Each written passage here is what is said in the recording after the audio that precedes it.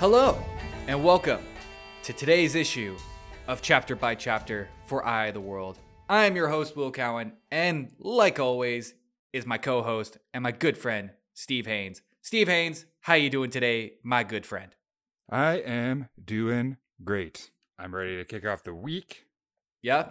And I'm ready to start it with today's episode, Chapter 11, The Road to Taren Ferry.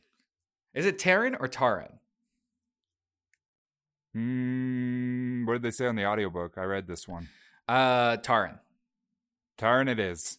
Taren? Just go by what the audiobook here Always. says. Always. Yeah, and we're picking up where we left off last week, where the adventure is starting. We are on the adventure now. We are on our way to the ultimate destination here is Tar Valon.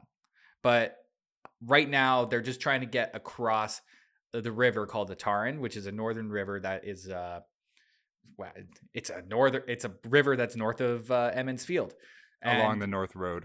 Along the North Road, and to get to their first city, their first kind of like point for their journey, they have to cross the Taren River, and the only way to do that is to get to the Taren Ferry. But it's a long way to go there, and so right off the bat, they're like hauling ass. They're hauling ass through the forest. But like we said in the last episode here, they're being pursued. Yeah. They saw a Jakar in the sky, but But it didn't see them. It didn't see them, so they're still safe for the moment. But as they're riding through, they start getting tired, and they decide to take a little bit of a 2-second break. Even though Lan is like, "What are we doing?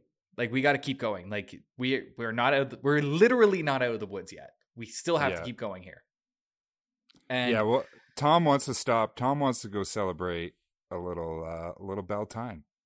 Yeah, because Beltane. Yeah, because where they stop, it's actually just outside this other town, this Two Rivers town called Watch Hill.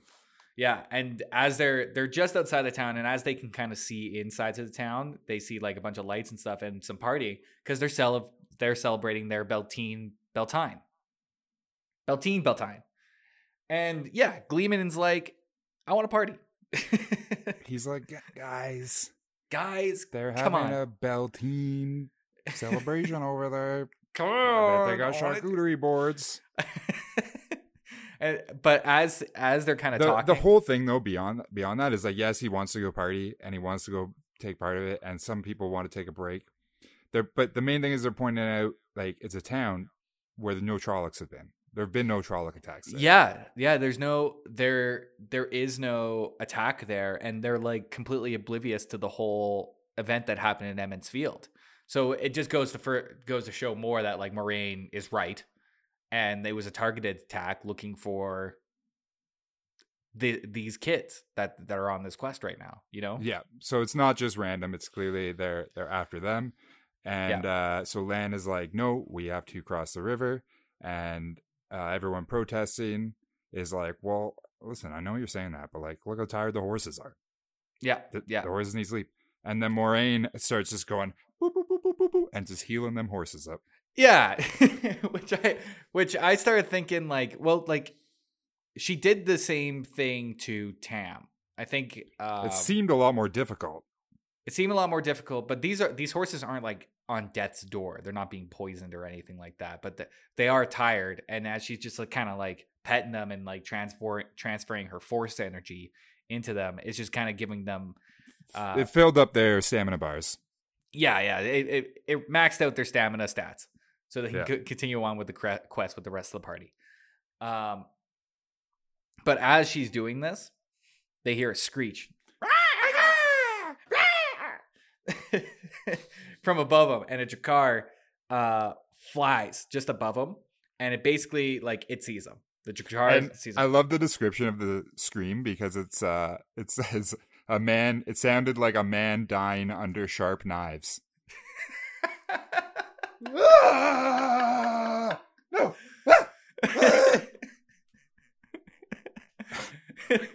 That's amazing. I mean, that would be terrifying. Yeah. But it's so loud that it startles everybody. And most specifically, Rand's horse, Cloud, freaks out and bolts with Rand on top of him.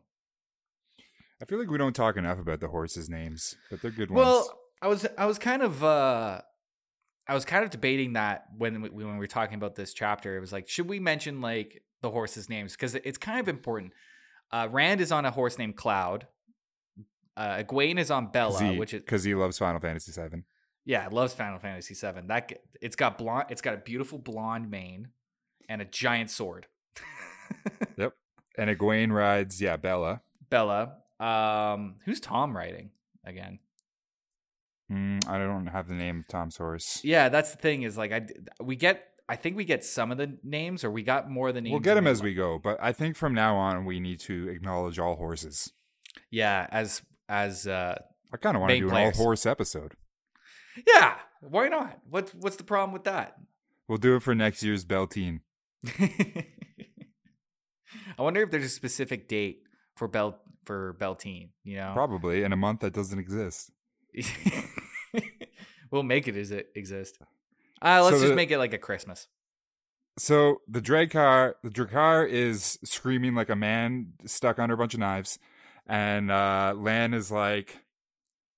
goes into serious soldier mode. Yeah, and he's like, "Everyone, get on them horses. Horses in the back. Let's move. Let's roll." And then some chase music starts, and they are on the move. Yep. And being pursued by a Drakkar. Yeah. Now, I think before we go any further, because we've already said the word Drakkar a lot. We should jump into that glossary. With our equivalent of the glossary, because the Drakkar is not in the glossary, but I found I found a little something to say about it on Wikipedia. Are you on the regular Wikipedia or the Eye of the World Wikipedia? I'm on the Eye of the World Wikipedia. Cool. Okay, go on. Proceed. The Drakkar are remnants of humans, most likely created by the Agenor with the other shadow spawn in order to assist the Dark One. The Drakkar appears as a tall man, but the pale skin and the large, soulless eyes set them apart. They can also shroud themselves in their huge bat-like wings, which enable them to soar across the skies when hunting, like a bird of prey. Drakkar can attack from overhead and cause some damage, but their strength does not lie in physical blows. Although they have sharp talons on their hands that can catch you as they fly, a Drakkar's main attack is their kiss. When in close proximity, the Drakkar can hypnotize a victim with a soft, murmuring song, drawing the victim in before devouring the life and soul from the person. A lifeless shell is left. Sometimes it appears as one of the living dead. Other times it looks like a body, dead 2 days, with no marks on it. Dun dun. I love kind of how specific that entry is. Whoever wrote that Wikipedia page entry, maybe it has to do with the plot later on, but like the fact that it looks 2 days dead, not 3, not 1. 2 days 3 days dead is when things start to get a little gross. 2 days dead is when things look real dead, though, but not too gross. It looks real dead though, but not that gross. Yeah. So essentially, they're flying away from Man-Bat. Yeah, it's exactly what's happening. Yeah. Man-Bat mixed with like poison ivy. Yeah, that's trying to kiss him. Yeah. Just screaming like a man stuck under knives, flying at you. Like, is he naked? Does he have a dick? I've got a picture in front of me, and do we have genitals? I can't tell, but I am disturbed by what I'm looking at. There's no lady Drakkars, right? That is yet to be seen. I have no idea. I would assume so. I mean, they look like a tall man, but they're not. They're Batmen. Yeah. Yeah. Well, they're Batman. They're Man-Bats. Man-Bats. You know what I mean? Yeah. I don't know. Like, I think it has to come up. It has to. I don't know. I think it depends on the personal preference of the Mirajal and probably even Balsamon. You know, Yeah. maybe All they're right. like, maybe they decide like the women Drakkar might be more fit for a different thing, or maybe they're just more powerful. I don't know. Trying to be very politically correct here. Well, hopefully we find out Yeah. in the weeks to come. Weeks and So days to come. as the Drakkar is coming after them, somebody yells something, and then Moraine goes like, we can't fight it. Like, it's too strong. You can't even, like, even if when you can see it, it's hard to fight it.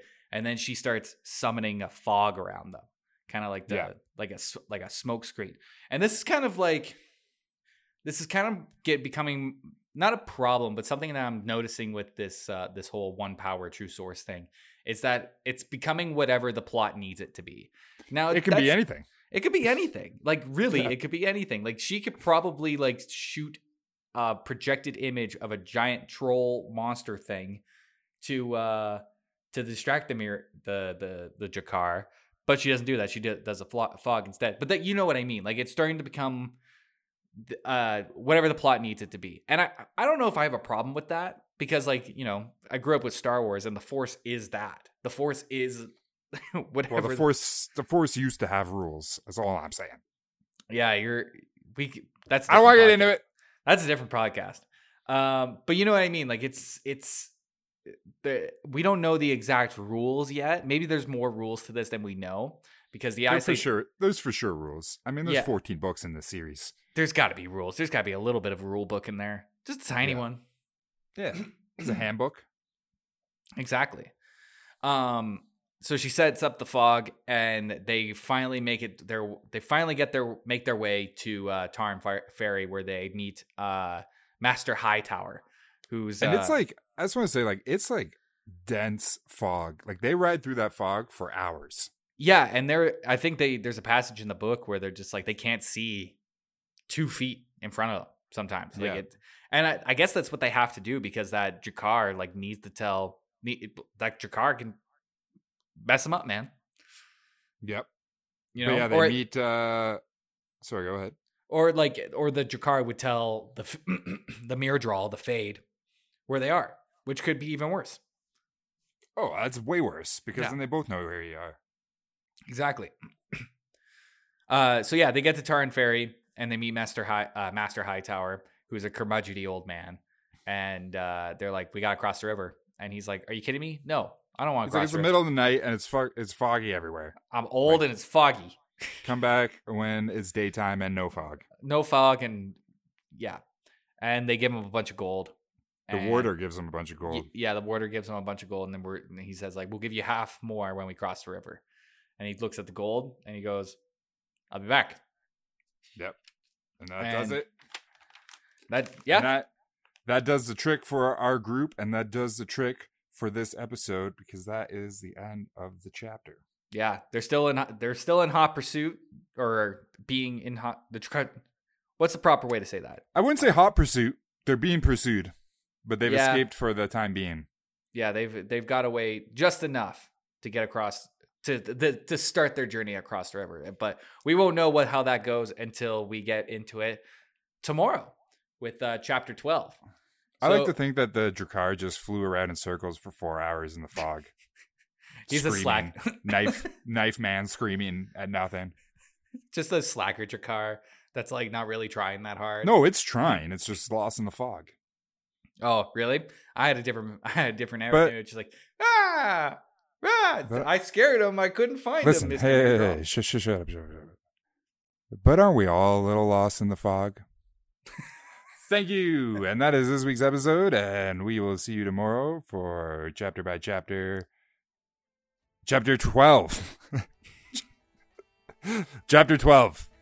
Come on. It's a good one. Come and get it. Yeah, we'll see everybody tomorrow. Thank you so much.